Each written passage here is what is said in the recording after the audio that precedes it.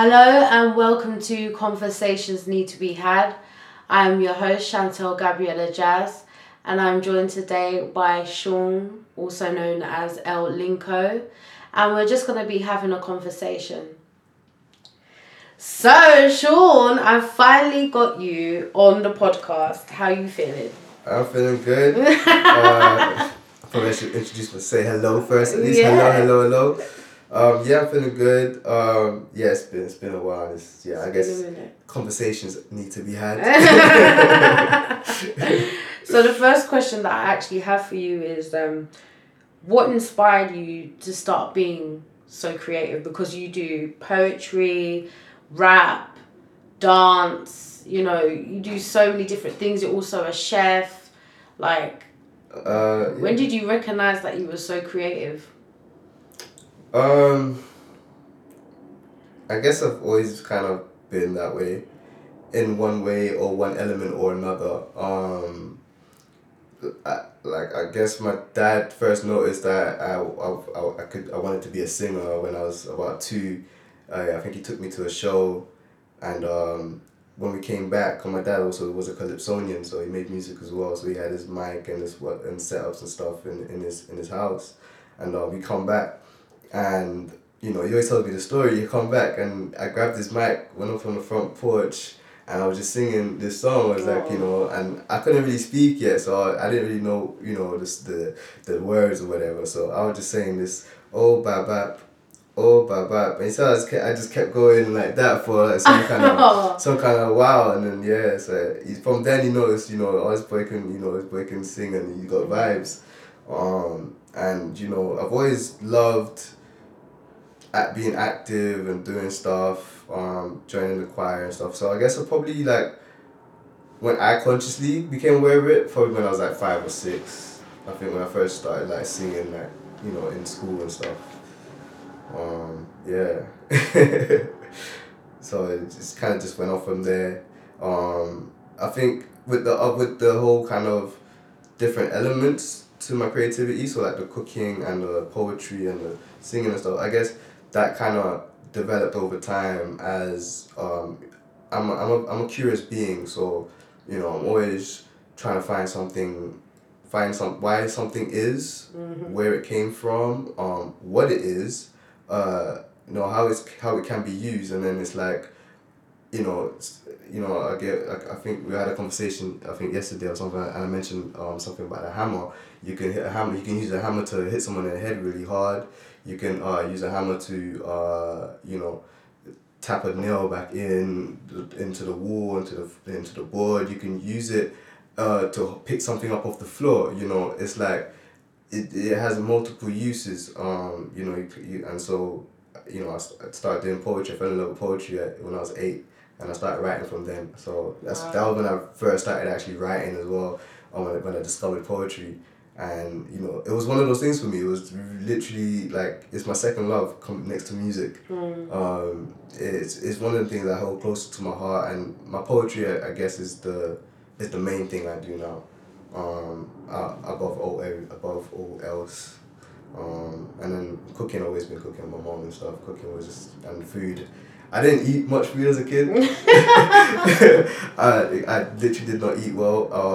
At 13, that's when my appetite kicked in, and my love for food just blossomed from there. Now I'm just straight on food. Was you one of those kids that was quite picky with what you would eat, or? I guess in some ways I was. There were certain things I just didn't like the taste of, didn't like the sensation. Broccoli. Surprisingly, I always loved broccoli. I still love broccoli to this day. Brussels sprouts were one of those things I didn't try until I came to England. But while I was in Canada and in Grenada as a child, I never had it. I never experienced that. So I always thought I didn't like it because everyone else didn't like it. But I didn't really. I just ate food, man. I ate what was given to me. But then, I said I didn't really eat much, so just I ate. But I wasn't picky. It was just my appetite. I don't think I had much appetite for food as a child. Yeah. But you touched on in that that it was Grenada, and so can you tell the audience a bit about your background, your culture, where you come from? Oh yeah. you've got a lovely story to tell about your journeys and experiences in different countries. Yeah, yes, definitely. So I was born in Toronto, Canada, and I moved to Grenada at an early age. And I spent a few years in Grenada, and I flew back to Canada, and I had a few back and forths between the two. In the space of like a couple of years or so, and then when I went back to Canada, I was about 6 or 7. Stayed there till I was 8. Came to England when I was 8, and been in England for predominantly for the past 20 years, but with a couple of years out for because I went back to Canada for 2. But yeah, so I've had the experience of living in 3 different countries with 3 different time zones, and just picking up the experience from being there. The life was very different in Grenada, like total opposite of what of living what I'm living now, kind of thing. How was it different? It was for one part I was living on my grandmother's farm, which wasn't really a farm. It was Your farm, boy, is it? And it's funny because it's like the land she had, it was like just next to the beach. So it wasn't like you're in a farm and just fields. You know, like we had a little plot of land for the houses. Then we had a little plot of land for the cattle and and the sheep and whatever. I think the goats we had as well. And then the beach was literally like 2 minutes away. Sounds like a dream. Honestly, it was. When I think about those memories there, I had a lot of experiences there, and I'm very fond of. You know what I'm saying? I learned a lot. The exploration of finding your own food, just being able to just wake up and think, where should I shower today? Like, do I shower under we had a cold shower, and then we had obviously the beach, the seaside. Then we had rivers. We had a river up, just like a 10-minute walk, and then we had a stream. Oh no, yeah, and a stream as well. So we could the stream was kind of So we had water supply everywhere, so we could just go take a walk by the river, go freshen up, even catch fish or crayfish or whatever. Go to the sea, catch fish there. You know what I'm saying? Go rock climbing, doing whatever. We're literally beaming right now, guys. We're literally smiling so much. It's like that's what life's about. It's those things are so priceless. Like being able to be in control of your own consumption, that is beautiful. Yeah. I swear I just need a minute. Especially while that train goes past, I need a minute. I know, right? But conversations need to be had. We are not filtering anything. We want this to be as authentic as possible and for you to feel that you are part of the conversation. So if you hear a little bit of sound effects, just know that we're keeping it real with you because we all got to hear some things sometimes at the wrong time. Okay, let's keep going. Okay, so me and you, we go way back. Right? Oh, man. We go way back. Yeah, How do we meet again? How do we meet? Because I swear this story makes me laugh every time you say it. Because you make me think of a film like Spirited Away, where the characters move, but it's like they're not on the ground. What is it that you was like? You met at a party? It was our friend Nisha. Well, I'll say Nisha and Pavel are 2 friends with our mutuals. It was their mom's birthday, it was Auntie's birthday. And what was it? I can't remember what it was. I think Nisha must have mentioned that my friend Chantal is coming too, or invite my friend Chantal. And it's like, I think you never met Chantal, so it'd be your first time meeting her. I was like, oh, okay, cool. Because she did mention you briefly in conversations, and then so I went to their house, and it's the usual. Everyone's there, everyone's celebrating, drinking, and then I'm not sure if you had been there already, or if I got there after you, or if you got there after me. I don't know which it was, but I seen you enter this room. It was so freaky. This moment was just, it was like it wasn't freaky in that sense where it's like, oh my god, get away from me. But it was more like freaky kind of excitement, like, oh my god, this just doesn't happen. This doesn't happen, okay? This is not real. Like, I'm not here right now. It must have been the alcohol or the weed. I definitely was high. I know I was high at the moment. But anyway, like, like I'm in the where am I? I'm not sure if I was in the living room or in the actual computer room, but I'm in one side of the room and I see you enter the room and there's people around, obviously. So you come in and it's like you just move through the crowd like they weren't even there kind of thing, but like you glided across the floor. Like you stepped and glided. Like you didn't stop. It was just like, is it because she's nervous? She's not just flying through the crowd, like, or is she just some kind of magical being? And then you know, like in that moment, I recorded Nisha saying, yeah, she's like, you know, she's like very like spiritual, like into astrology and stuff like that. And I was like, okay, cool. I've never really been one into astrology. I've heard about like I'm saying that's so weird. Astrology. I've never really been into it. Like, I never really thought about it. Like, I know I'm an Aries. I know some people are this and that and the other. I was just like, okay, it is what it is. I did look into it, you know, but I didn't really say I could believe in it as such, you know. So, but then just meeting you, like, and seeing that, and I was just like, okay, spirits they exist. They're real. Okay, they're real. It's a different world out here. It's a different world out here. You just glide. Like, you just glide through crowds. Literally, You was have like, to glide through crowds sometimes. You have to. But it's strange because we didn't actually we obviously Nisha introduced us and obviously we said hello and whatever, but it wasn't. We didn't really, you know, kick off any kind of friendship. It was just like, hello, I just met someone that's mutual, you know what I'm saying? So yeah, I think it was probably, I don't know what happened. Someone played your music for me. Like, I heard like, this is my part of the story, obviously. Like, someone played your music for me or I heard one of your songs somewhere. I'm not sure if it was Pavel. But Pavel said you did music. Mm-hmm. And I was like, oh, okay. But, you know, I hadn't heard any of your songs. And I think I heard one. I think he played me one. I was like, raw. It must have been something new just dropped or something like that. And I was like, whoa, she is dope. But it's like, for me, it was a different sound. I wasn't used to that sort of, I don't know, what would you like call your sound? I don't know. I don't have a specific sound. I mean, my voice, I have a specific sound, but music-wise, I don't know what you listen to. I don't know if it's house. I don't know. It could have been a house track. Now that you say that, I think you were probably working on a project or something with someone back then. But like, even though it was house, your voice and it was like you were singing something differently, but it just blended together. Like two different entities just came together and had a baby, and it was like, you know. But it was really, I was really touched by it. I was moved by it, and I don't know. I can't remember where else we met after that. It was just we started.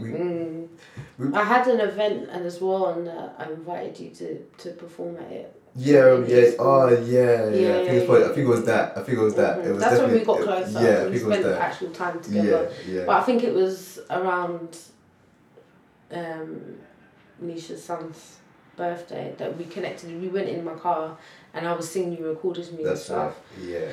But it's over time. But you know, the rest is history. You know. Yeah, but exactly. yeah, it's been an interesting journey. It's been you know. One of a lot of exchange of equal energy and helping one another be strong enough to overcome some really, really big things in life. And like, yeah, it's a beautiful place that we're at now in our friendship and what is going to be happening. And it's like in these conversations that we usually have, you know, we do take it to a lot of different levels, and it's, for me as a woman, it's really important for me to have these conversations with a man because I don't know what it's like to have that perspective. And no matter how much I can relate to a man, especially one who is of colour, like, I still don't know what it's like. So it's like, you know, it's important for us to unpack, you know, masculine energy and what that is in a positive way, but also what that is in a negative way. And I just wanted to kind of speak on that, like, what's your views on masculine energy. Like, how have you seen that in yourself, and how do you use that to your advantage? Yeah, good question. How would I answer that? So like growing up with I never really got to, or I never understood this masculine feminine thing. I just everything was just is, you know what I'm saying. So it's not until roughly like college years, and you start talking about having different conversations with people, that I started to like kind of started unboxing itself to me. So for me personally, I tend not to use my masculine or feminine like kind of energies. I tend not to like kind of objectify them in the sense that they become a thing that is present in my consciousness, or like it's in my consciousness but I'm not conscious of it, like you know what I'm saying. I just do things, I just because I'm me, you know what I'm saying. So for me it's more like it's trying to find balance between the two. I don't think it's like for masculine. I think it's let's say like this. So like my relationship with my dad is like, from my point of view, like growing up, I believe it's always been like just brute force masculine, like just like man, just be manly, this that, like it's just that's what it just feels man. like. You know, man, like man, like it's like man. Not taking away from my dad, but it's like having seeing the ones I grew up, obviously coming to London. I was with my dad over here. My dad moved to London when I was still in Grenada, actually. He came to London and stayed there. And coming over here, I didn't have my mom with me, so I noticed that certain things I bring to my dad, he couldn't understand. And he couldn't grasp, or he didn't know how to deal with. And I started to realize it was his image of, or of masculinity, like feeling masculine and trying to make me feel masculine, or teaching me how to feel masculine, like how he feels it, or how he probably would have wanted to feel it, like while he was young or whatever, right? But I feel like it gets like, what's the word here,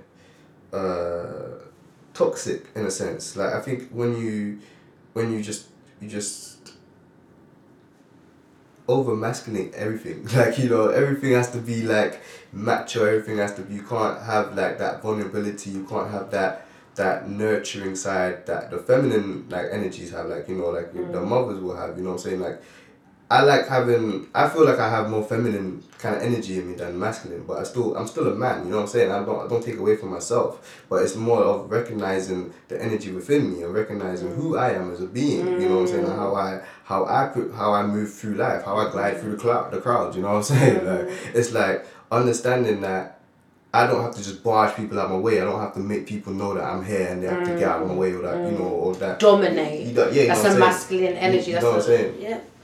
And there's for me there's a certain level to it. I think I feel I prefer to have the balance between the two. I prefer to be aware and be conscious of the two energies within me.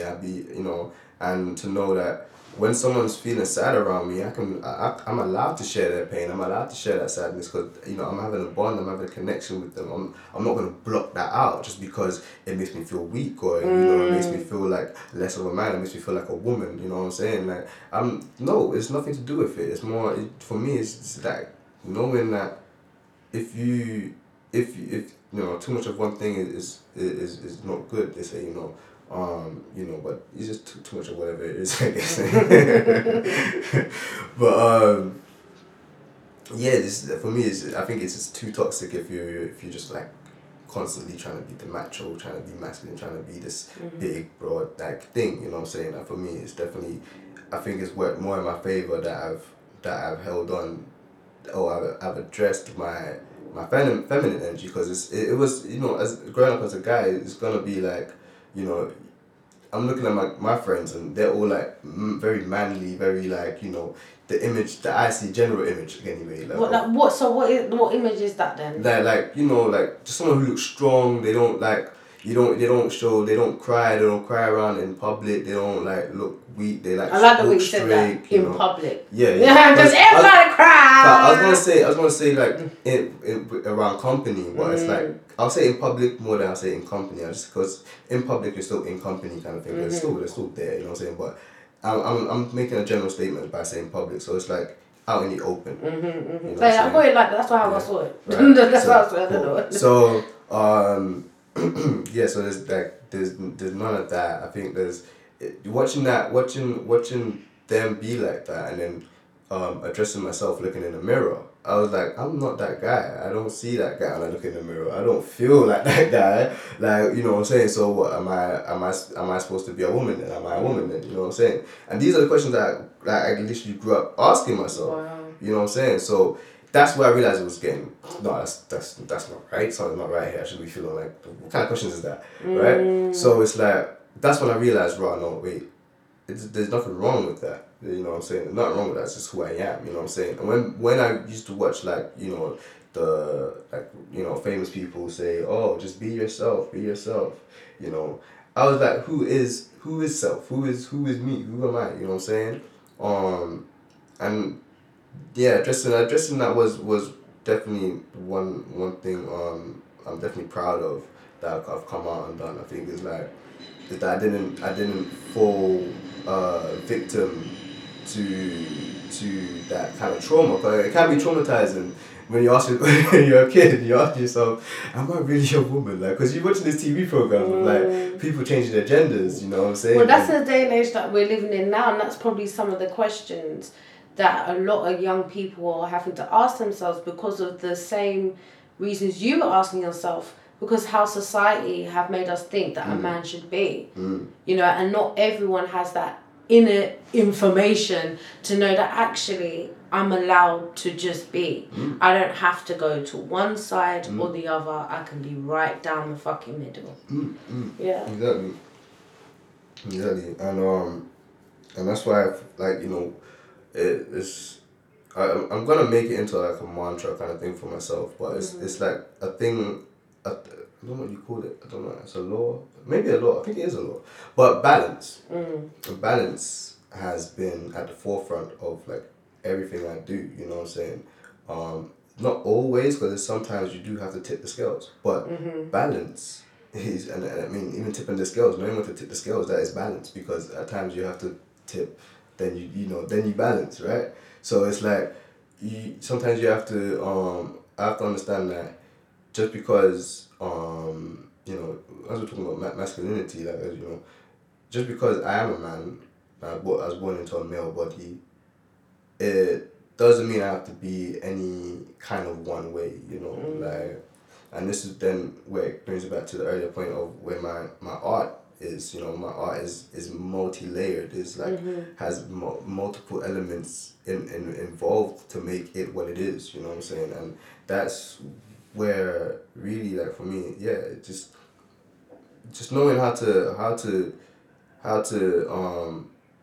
balance yourself between masculine and feminine, and how to utilize that, you know what I'm saying? For me, it's like, I cry sometimes when I need to myself, but even recently I've been crying more often in the last year than I cried ever, like, yeah, and it's because I feel like I'm coming more into myself. I feel I'm starting to feel things I've held back for so long, you know, and I've been crying in front of people, which I don't normally do. I always hold back the tears, like, literally, even when no matter, like, I cry, I start crying randomly, like, even at work sometimes, and it's like I have to hold it back. I hold it back, you know what I'm saying? And it's strange that happens, you know, but it's like just being able to just let it flow is a thing I'm learning with right now, you know, just letting it flow, letting that whatever sensation it is, whether it be pain, whether it be like pleasure, whatever that is, let it just flow, let it just be, you know, and just observe it in a sense. 'Cause I like observation. I like observing things. I just like observing myself and observing everything right around me. So,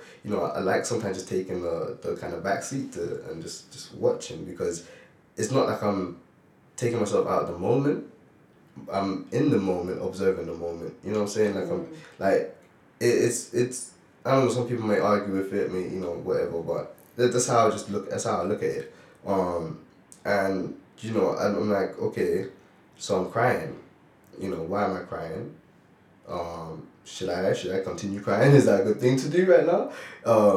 And then it's like, okay, cool. Maybe right now is not a good time for me to cry. Let me just dry my eyes and I'll cry later. You know what I'm saying, something like that. But there's times when, because you don't cry often, it's like I have to let it flow sometimes. Because I don't know if I hold it back, how it's gonna come out the next, how it's gonna manifest. You know yes, exactly. And then that's where that comes back to the manifesting thing. Is like when you're that looking like you're that kind of that guy that can't be touched. You know what I'm saying?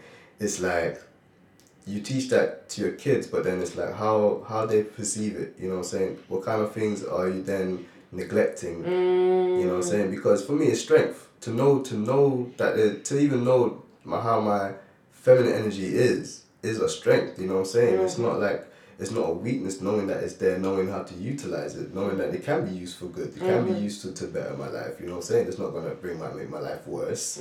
I may feel some pain because that's what sometimes you feel things. You're allowed to feel, and that's the thing.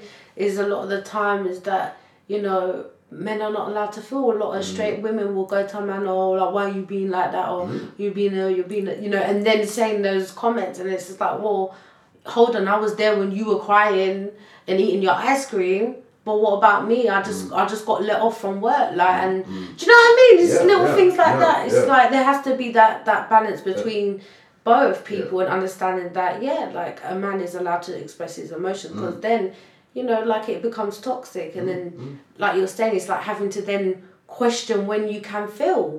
Why are you questioning when you can feel? And that's obviously what comes a bit more naturally to women, because we feel a lot in our process of being a woman, like with periods and all of that sort of things, that we're always made to remember to feel. You know what I mean? So it's really interesting to hear your take on it and how you've enabled yourself to just be who you are.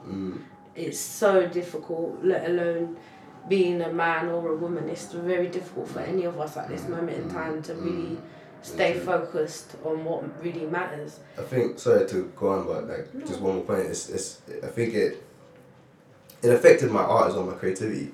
Affected what I wrote about. Really? It affected what I wrote about and how I wrote about it. Okay. Because I wouldn't use certain words, I wouldn't say certain phrases in a way I would say them, and I'll be scared to write them down. And then once I started to observant, so I have to observe this, because if you want to be master of self, you have to be observant of self. So I'm watching this, and once I noticed it. I kind of brushed it off, but I noticed it, you know what I'm saying? And it's something that I'm definitely going to address, or I am addressing, like, you know what I'm saying, consciously and subconsciously.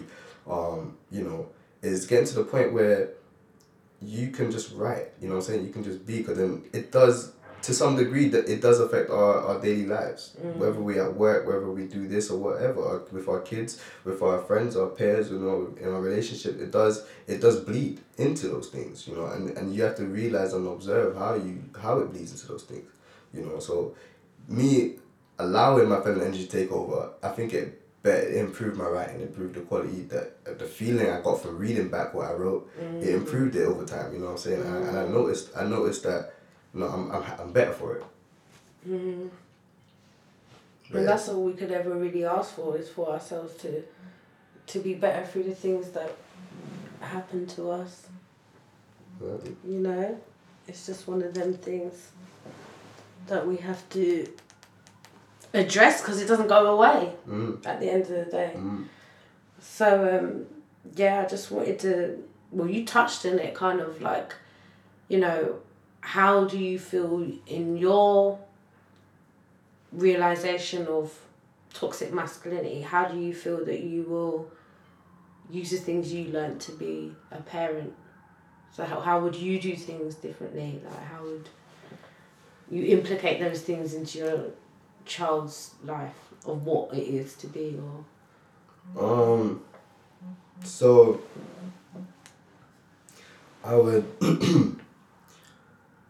for me, I would definitely want to be able to listen to my kid more. Um, you know, a lot of times we get taught by getting talked at, and not really listened to much. I heard someone say when I was doing youth work, and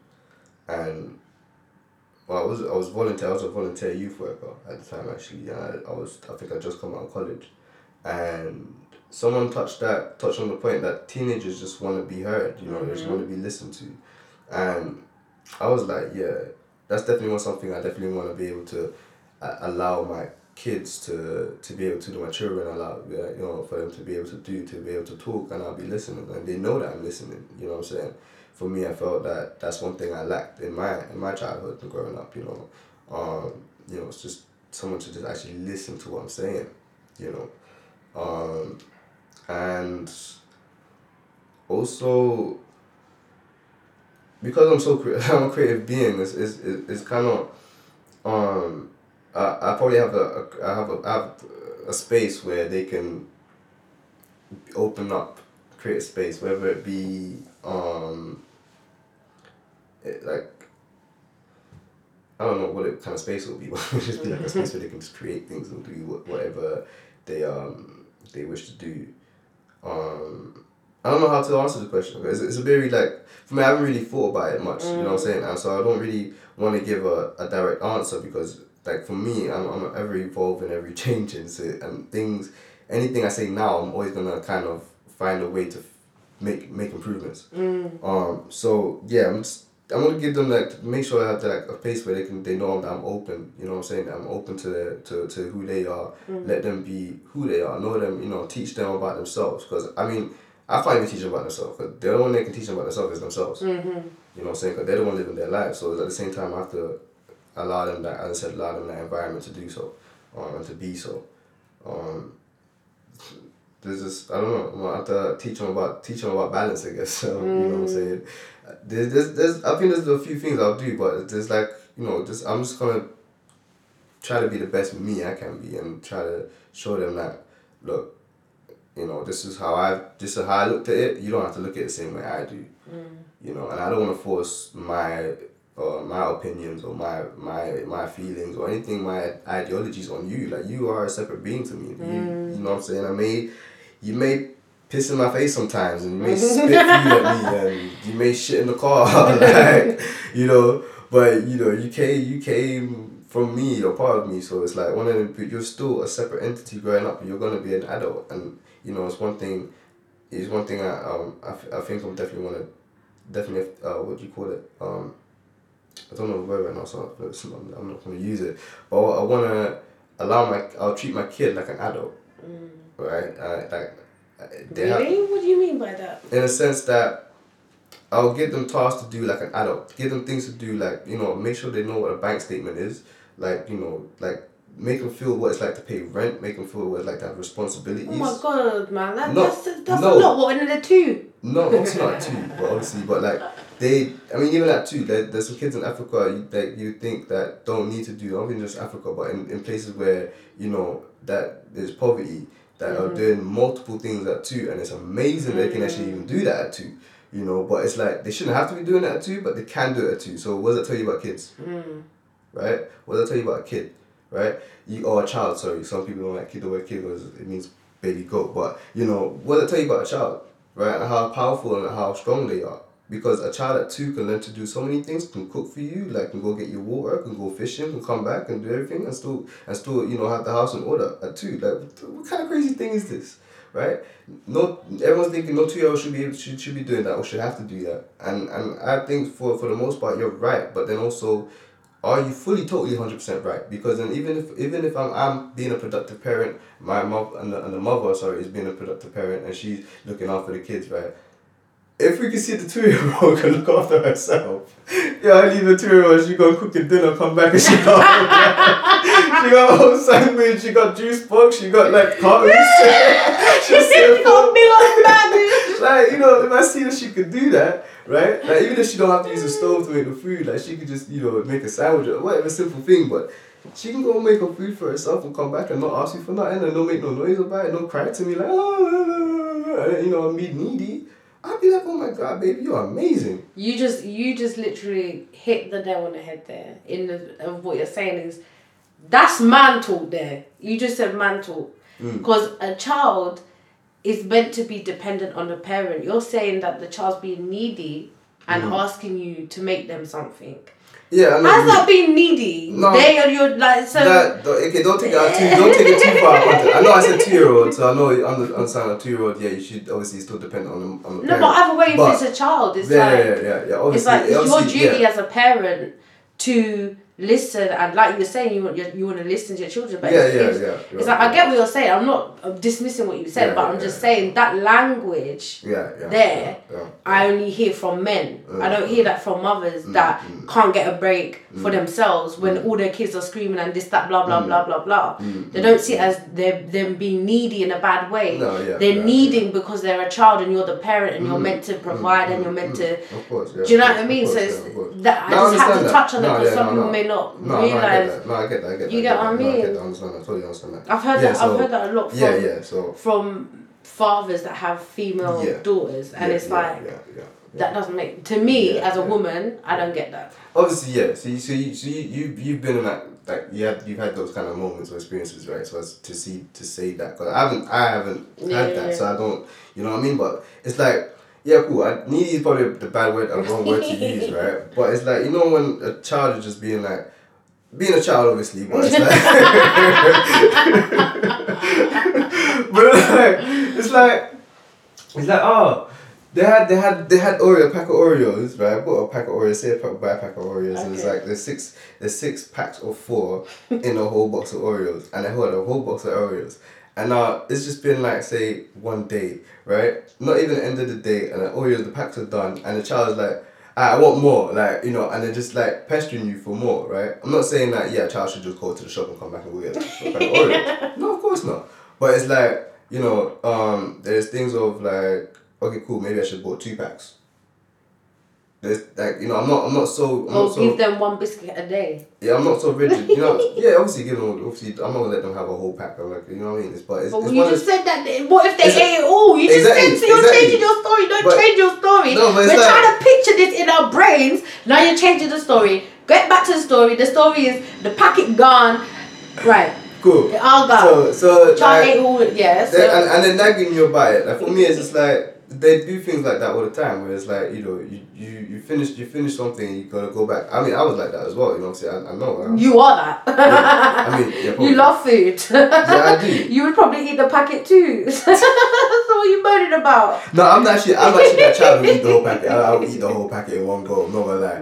So it's like, I mean, and obviously being a child, right, you're thinking, you just thinking about yourself in that moment. You're just thinking, I just need the whole pack of, like, another pack of Oreos, buying another pack of Oreos, I don't want a pack of Oreos, right?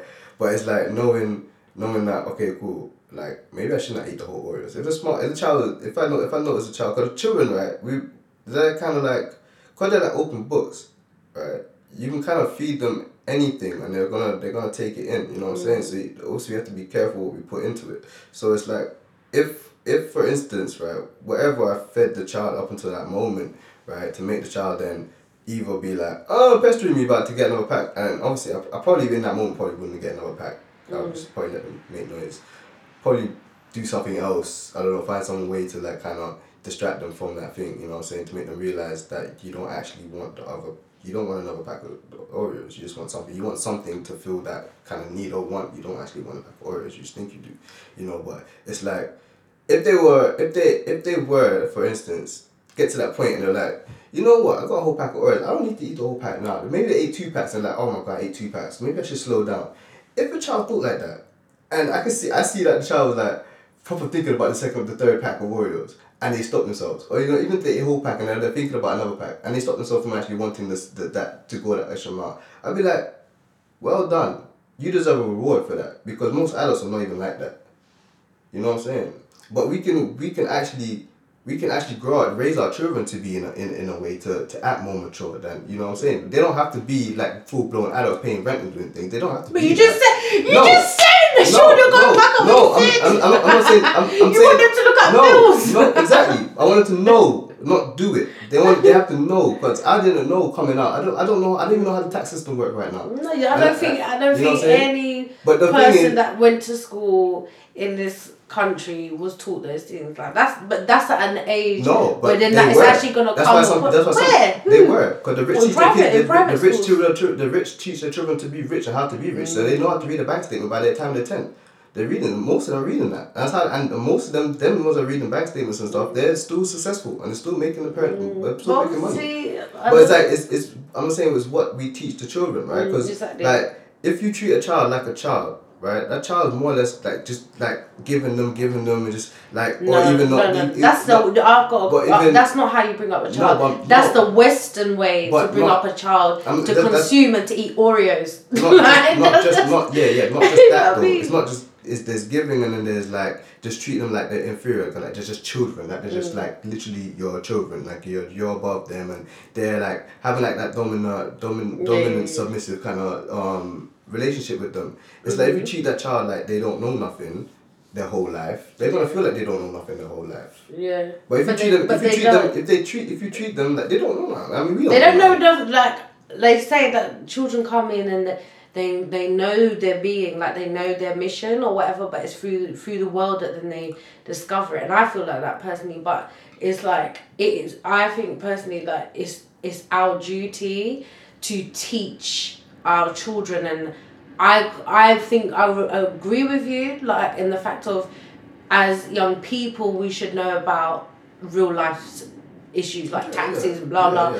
But I cannot stop my child from being a child because I work with children and I see how children are, and children are not in the mental state more time to make massive fucking decisions to do with their body or whatever. So all of these things that, oh my god, children are so this and that, they follow. Yeah, exactly. They say some things, like a lot of the time, like when I work with some kids, you can tell they have older siblings because they speak in a way that they've heard their older siblings speak and but it doesn't mean that they can actually fathom the reality of the decisions that they're making and the things that they're doing. So for me, as I can't, as someone who teaches children, like I can't put so much pressure as well on a young being to know about society. I would rather my child experience their childhood and have a normal or whatever, there's no such thing as normal, but have a space to be young and to be free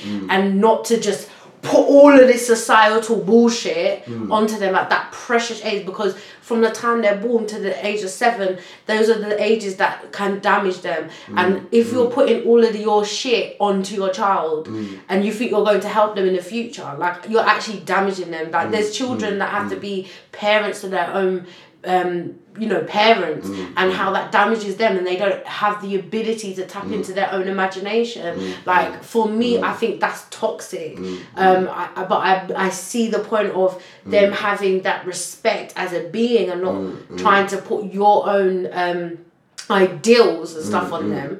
Do you know what I mean? But it's like, who am I, especially as someone who's been a child, to take away someone's childhood? Like people like Michael Jackson, if he maybe had a childhood, maybe he would not have been the way that he was. But he did. Sometimes when you don't have something in life, it then becomes your obsession to obtain that because you never had that. So it's like, for me, that's just my perspective on it. You know what I mean? And you made a good point there, because it made me realise in what I was saying.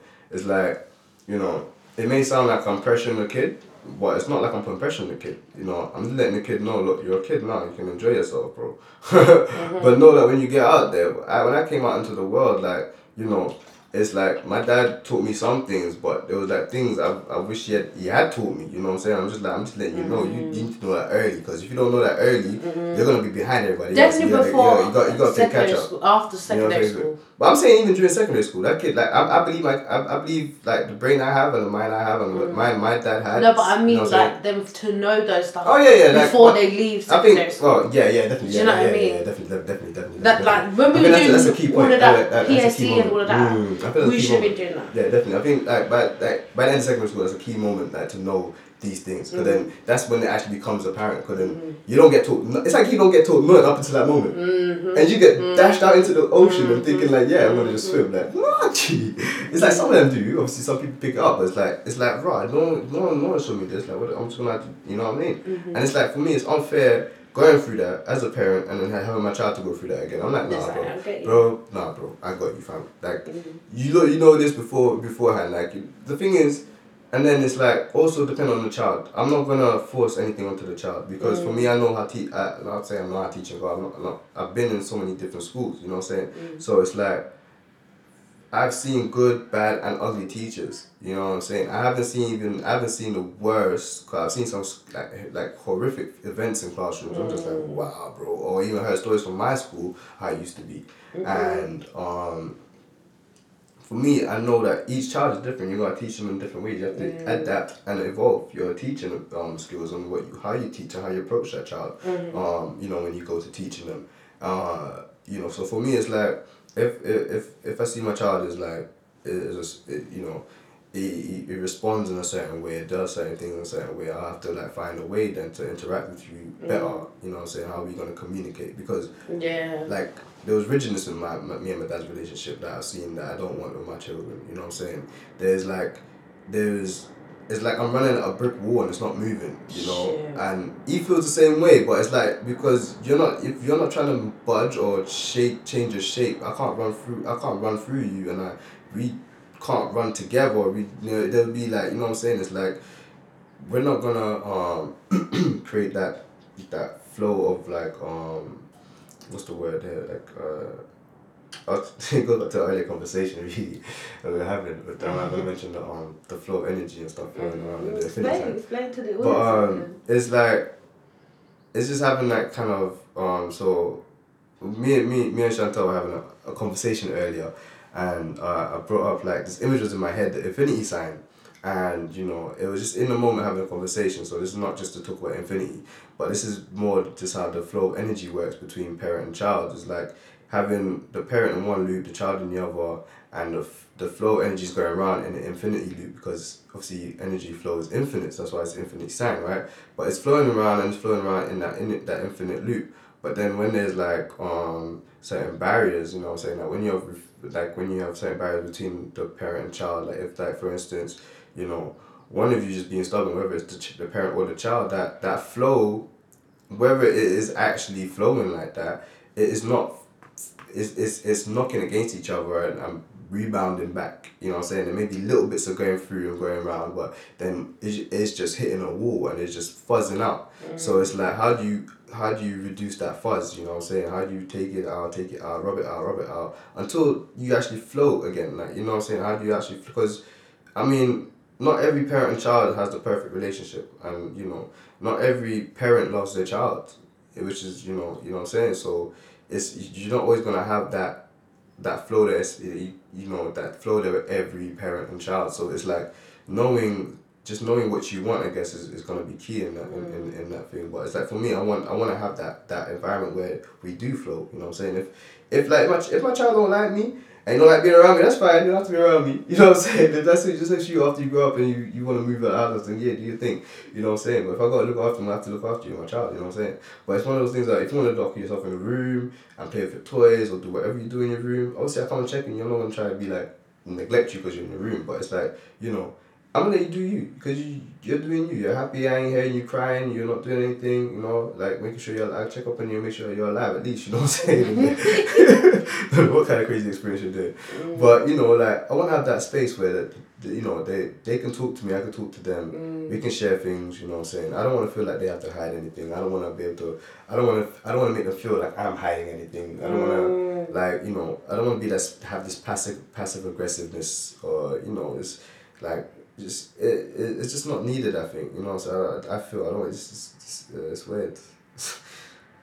You know, thinking about there was an original point to the whole thing, but you know, kind of went from the right there. Sorry. It's all flowing. That's how we roll when conversations need to be had. We just want it to flow, and I just think, you know, I think we all have that that preconceived notion that a father is more disciplinary than the mum, and all of this, authoritative and like, oh my god, if I tell my dad and like all of that sort of stuff, and it's just like, I mean, I guess some people don't even have that opportunity. They only have a mum that maybe has to take on that energy, but it's like, I think that's more damaging because you shouldn't fear your dad, and you shouldn't feel that you can't speak to him, because the way that I see it, the role of the father is like the protector. So the protector should be so warm and inviting that you allow yourself to be protected by it, but not in a way that is of possession and of ego and of the things that are not fruitful. Do you know what I mean? That can become very twisted and bitter and self-serving and not for everyone. And it's like, I think that's where it needs to get to that angle. With some fathers. You touched on a good point, because you see, like, you see the way, like, the kind of father I want to be. Even though I mentioned all those things, sometimes I think, like, is my goal so big that it's gonna actually stress out my kids, that, like being in my footsteps, walking in my shadow kind of thing. Am I gonna be overbearing? Am I gonna be like, like, Dad, you're asking the impossible here? Like, am I gonna be like, are they gonna kind of despise me because, they were forced into this kind of lifestyle that I have, that they now have to kind of either do the same, or they're just gonna be like neglected or left out. And I don't want to have that kind of space. Like, no matter if, like, I wanna build a school out in Canada, like an art school, and and to build the kind of school I'm looking to build, I'm gonna need like a lot of funds and a lot of resources, and I have a lot of big goals and dreams, and it's like, if I actually happen to achieve those goals and dreams, and I have kids in that life, or in this life, I say, in this life, am I gonna be a self-serving parent? Cause I was watching a show recently, and the guy had all the success. He was like famous in town and this, that. He helped build half the town, but he was a psycho parent, psycho dad. Like, and the thing wasn't even psycho like that. It was psycho because he was like passive with it, because it wasn't like he would. Yeah, he's big built, and he's very like overbearing, and he's very like like you don't want to talk back to him, you know what I'm saying? But in the sense that you wouldn't see if you were looking, like, just looking at the family. But behind closed doors, you're doing some crazy stuff, you know what I mean? What was he doing? Yeah, he was having basically he's having sex with like transgenders. He had like I think he has like a fantasy for, or like a fetish for transgender people, or women. Well, men, I don't know what it was that he liked about whatever it was, but he had this thing where he videoed them, and he would like do a little thing where he puts his finger in their mouth and video him doing it, have a little conversation. It's weird, and like, this guy is a straight guy who has a beautiful family. His son's a star quarterback, and he has the best chili in town, and he has a business booming. But then you're doing this behind closed doors, and it's like, it was strange watching that, because I don't want to be that kind of parent where the kid feels like, I want to have to like dominate because dad is like that, you know what I'm saying? But I just want to, I would see, even me, I was like that, my dad did music, so I did music, you know what I'm saying, more or less.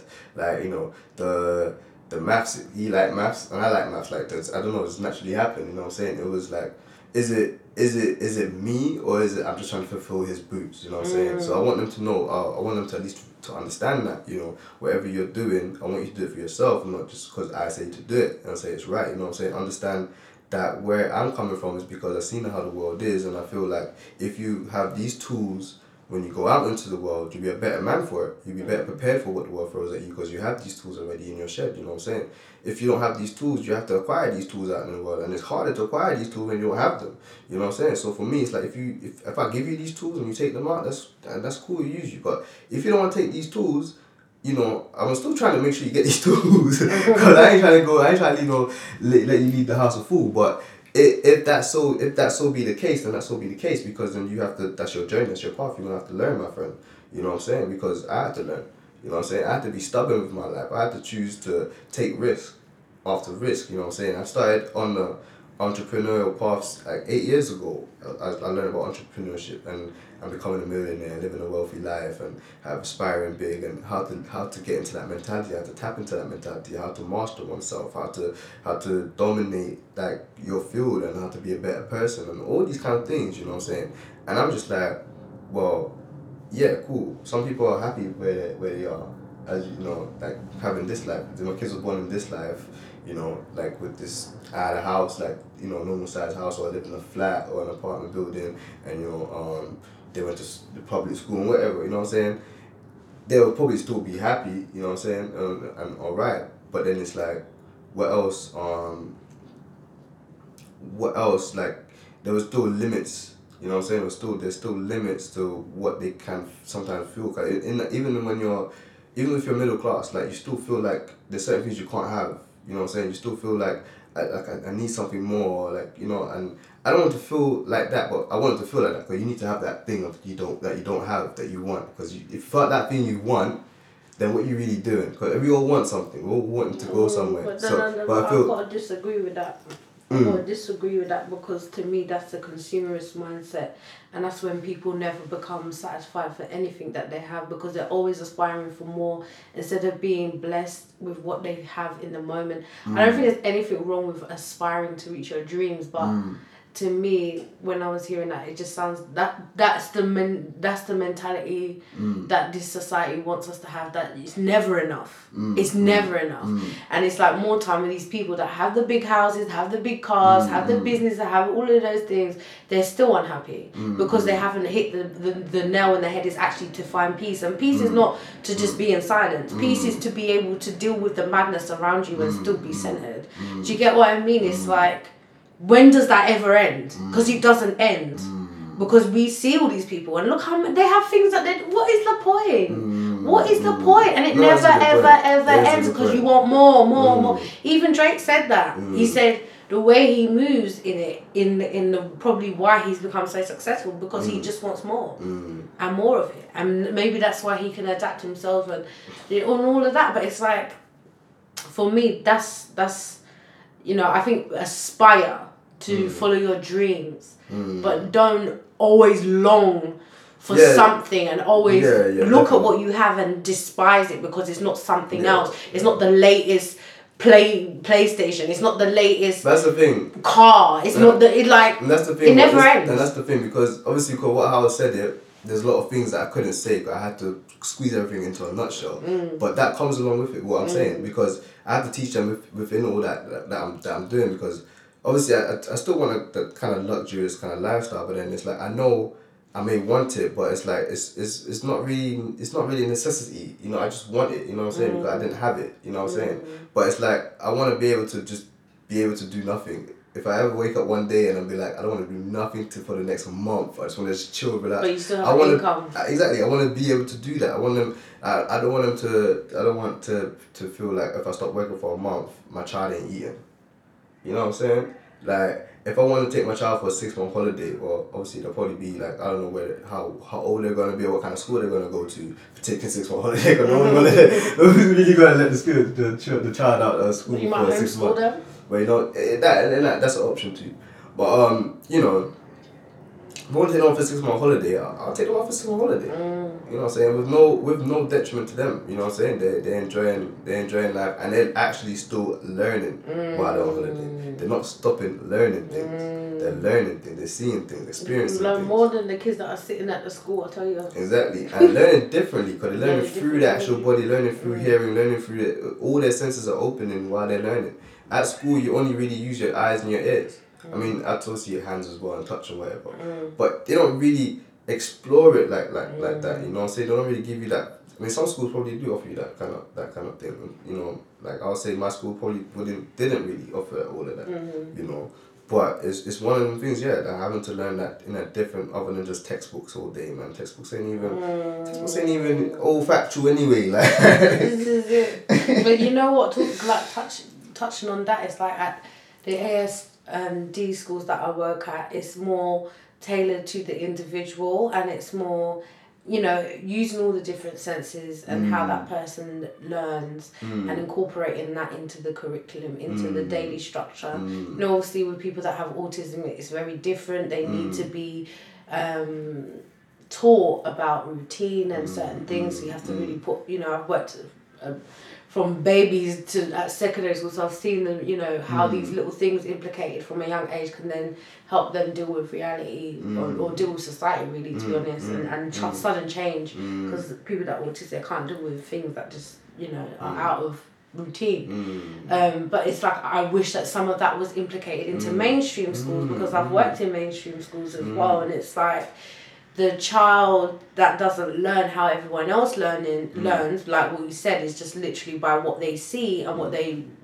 vomit back out that the teacher just said to them, because they're just remembering. They only use their memory, basically, because I'll tell you the truth, like, I can't remember hardly anything I was taught at school. Like, I literally cannot remember anything. But it's like, I learned in a different way. The reason why I excelled at certain things, like sports and that, is because it was active, it was physical. Things like drama, like, it's active, it's movement, it's expression. Like, sitting at a table and there's a board and some teachers telling me, especially when it came to fucking year 10, 11, it's like, oh my God, all of a sudden I felt like I was put on like these new batteries, because we all got to learn this stuff before these GCSEs. It's like, you're not teaching me anything, you're literally just, because of this whatever, you want me to just learn this stuff, and I'm not going to ever use this shit ever in my life.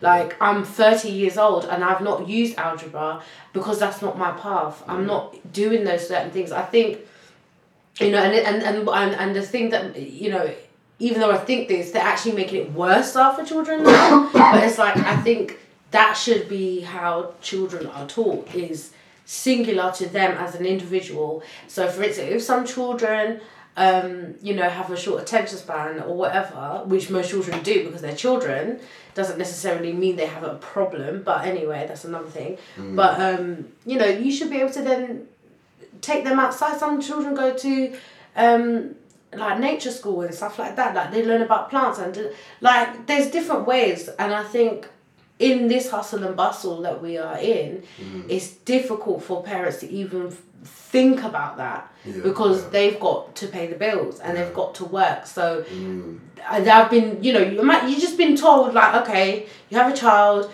you can put them in nursery, you can put them in school, and people just don't question, they just do. But a school actually means like fish, like bundled together. That's what a school is. School never existed in this country until after the Victorian era. You know, you remember like Mary Poppins, and then you see the little kids doing the chimneys, and a lot of them lived in the mass working houses and all of this shit. So all of this bullshit that this country likes to make up, that, you know, we're so educated, we got schools. No, that was made, it was a program to then conform the workers to society's positions. Because why are we at school for the same amount of time that we're pretty much going to be at work at? Because it's getting our bodies, it's getting our minds and souls ready for that. And more time, we're all working so fucking hard for what?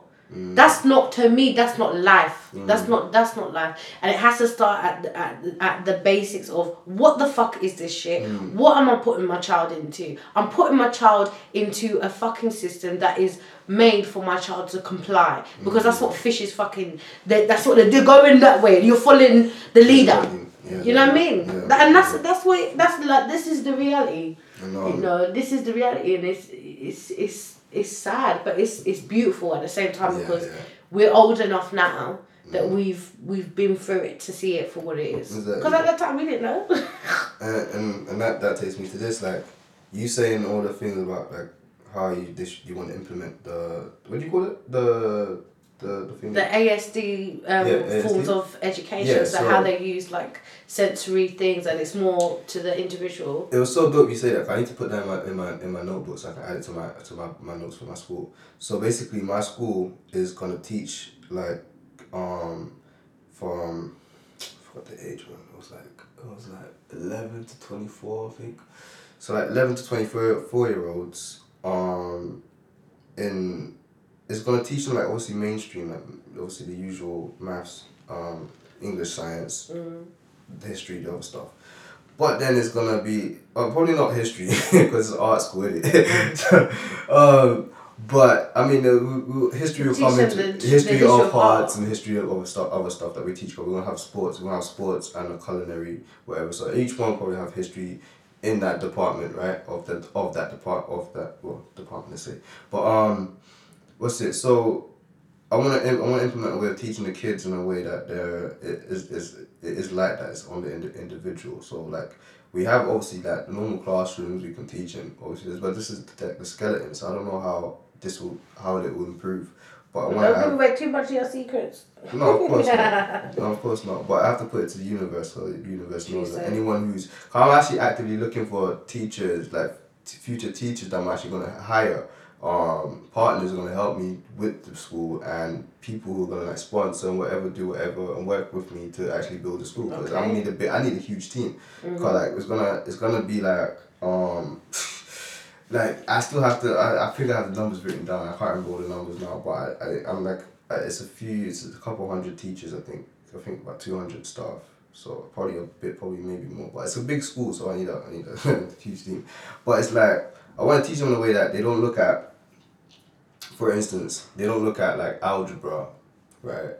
As just algebra, as just letters and numbers together to make like equations and formulas, right? And they don't understand the formula. And then it's like everyone thinks or everyone has this misconception that they don't use what they learn in school in everyday life. Like for instance, algebra, right? We don't consciously observe it as algebra, but we actually use it in our everyday life to work out the time in our day. For instance, we have 24 hours in one day, so we actually will work out how much time we have in that one day. So we have like 24H in 1D. You know what I'm saying? It simply just like that becomes algebra, right? And then you break it down into how many hours in that day you get to sleep. Then you have 8 hours of sleep, right? And then you have you can call it 8HS or whatever, and you can just add, take away, minus, times, whatever, right? But we still use it. We just don't call it algebra, but it's algebra. When you understand that, right, it makes your mind work a little bit different. You know what I'm saying? Just a little bit different once you realize that. So I want to make sure these kids understand that. And understand that there's not only just one way to look at what I teach you. There's multiple ways to look at things, and this is how it's an art school. So you have to be creative. So everything is gonna be like that. So culinary arts to the football, to the science of football, to the art of football, how you kick a ball, how you make the ball curve, how you make it like you can make a ball go like this and like that in the air. You can make it go like swerve in like two different directions in the air. You can make it go back on itself like a wave in the air if you just kick it right with enough force. You know what I'm saying? And players can do this consciously because they've been kicking the ball so long. You know what I'm saying? And it's like how some kids look at that, it's amazing, man, I can never do that. Yeah, you can. Yeah, you can.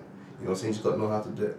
You know what I'm saying? And so this is why at the school, like that's that kind of one of the things about my school is gonna teaching them that way of art. The art is teaching the kids how teaching the future artists. You know what I'm saying? Because I don't want a teacher. I want a teacher, but it's like you need to be doing something. You know what I'm saying? If you're teaching maths, you have to be a mathematician or you're doing something great.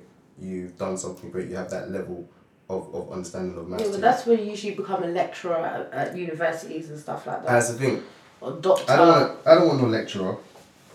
Like in some cases, yeah, some classes probably have to be lectured. In some cases, but it's like I don't want that kind of rigidness. I don't want that kind of. It's too boring. So this is literally just talking at you. Exactly. It's like, well, I've not gone to university, but I mean, some professors are more entertaining than others. Yes, of course, because everyone is different, of course. But that whole thing of having the man at the board, and you're sitting up in the bleachers, like it's like, like let's make it a bit more entertaining, more interactive. You know what I'm saying? I like having fun, and I want. If you're a child, fun is like at the forefront of your mind at all times. Exactly. So you need to have fun. I need to you know what I'm saying. You're gonna learn your basic, but then you're gonna like at one point in the school they're gonna branch off into mastering. So when I say mastery, they're gonna focus on what they want to actually do. But obviously they're kids, so they don't really know. They're just gonna like do it. So I still want them to be able to to be flexible, but I still want them to know that there's a path where you can master something, you know what I'm saying, put the time in, and like, you know, whatever. But yeah, there's like, the way to teach the kids, that thing definitely has to change, that has to change. Like, we can't have our kids growing up like this. I want to take my kids to school and then see them come back nuts. like what? As they do, as they do. I mean, it's gonna happen, innit? But it's just like, whoa, man. Wow, what a conversation, what a podcast this has been. Damn, time has flown. I'm gonna have to round it up a bit now. But I feel like you've touched on already like some of your aspiration and goals for the future. But yeah, like, what is the future for El Linko? So what is happening?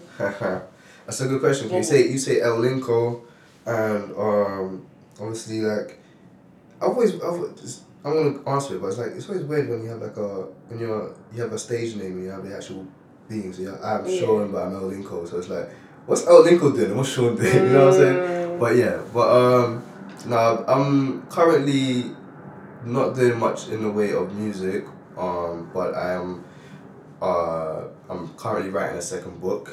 I'm looking to publish my first book, which might be turned into an ebook. So it's gonna be a book of poems. I haven't put a date on that, but I really want to do that in the next couple of years, like next 2 years tops.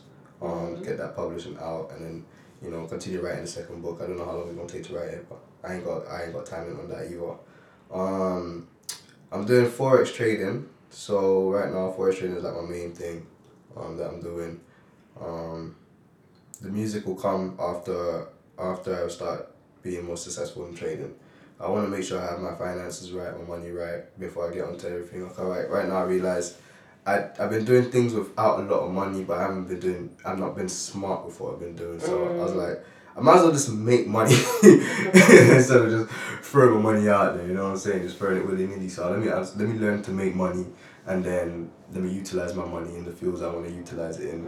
So yeah, going from there, I want to start a food blog. I've already started my food vlog on Instagram. My Instagram page is king.l.linko, so it's king.el.linko, for anyone who wanted to know. But I have my freestyle chef Linko little segments on there where I get in the kitchen and I just cook up something, whatever in the cupboard. I want to take that to another level now, and, you know, branch off into YouTube and, you know, my own website and stuff like that. So, you know, y'all can look out for all that stuff coming in the future, you know. But as I said, I'm just focusing on building right now. Yeah, that's the plan. Oh, and I'm migrating.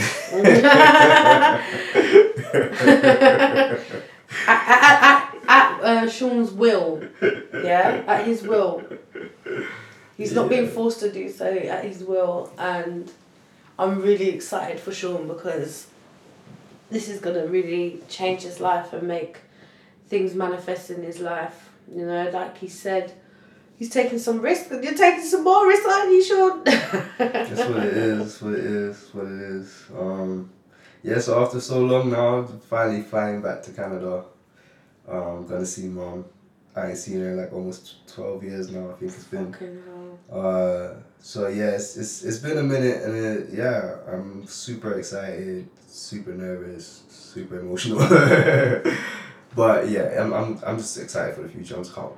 You know, I can say I can't wait, but I can't wait. But, you know, at the same time, you just want to get there. But I still want to say goodbye to everybody. You know, there's a lot of things I'm actually leaving. I won't say leaving behind as such, but, you know, there's a lot of things that I'm gonna be here that I can't reach no more. So, you know, a lot of people, a lot of friends, and whatever. You know, memories, experiences, and stuff. But I'm happy that, you know, it's finally happening. Bring it on 2020. Bring it on, baby. Thank you so much for coming through. You're welcome. Oh, I really Thank you for appreciate having me. That's absolute pleasure. Yeah, I just think I need a moment. I'm just gonna end it here. Get in touch. Let me know how you feel about these podcasts, and stay blessed, man. Stay well.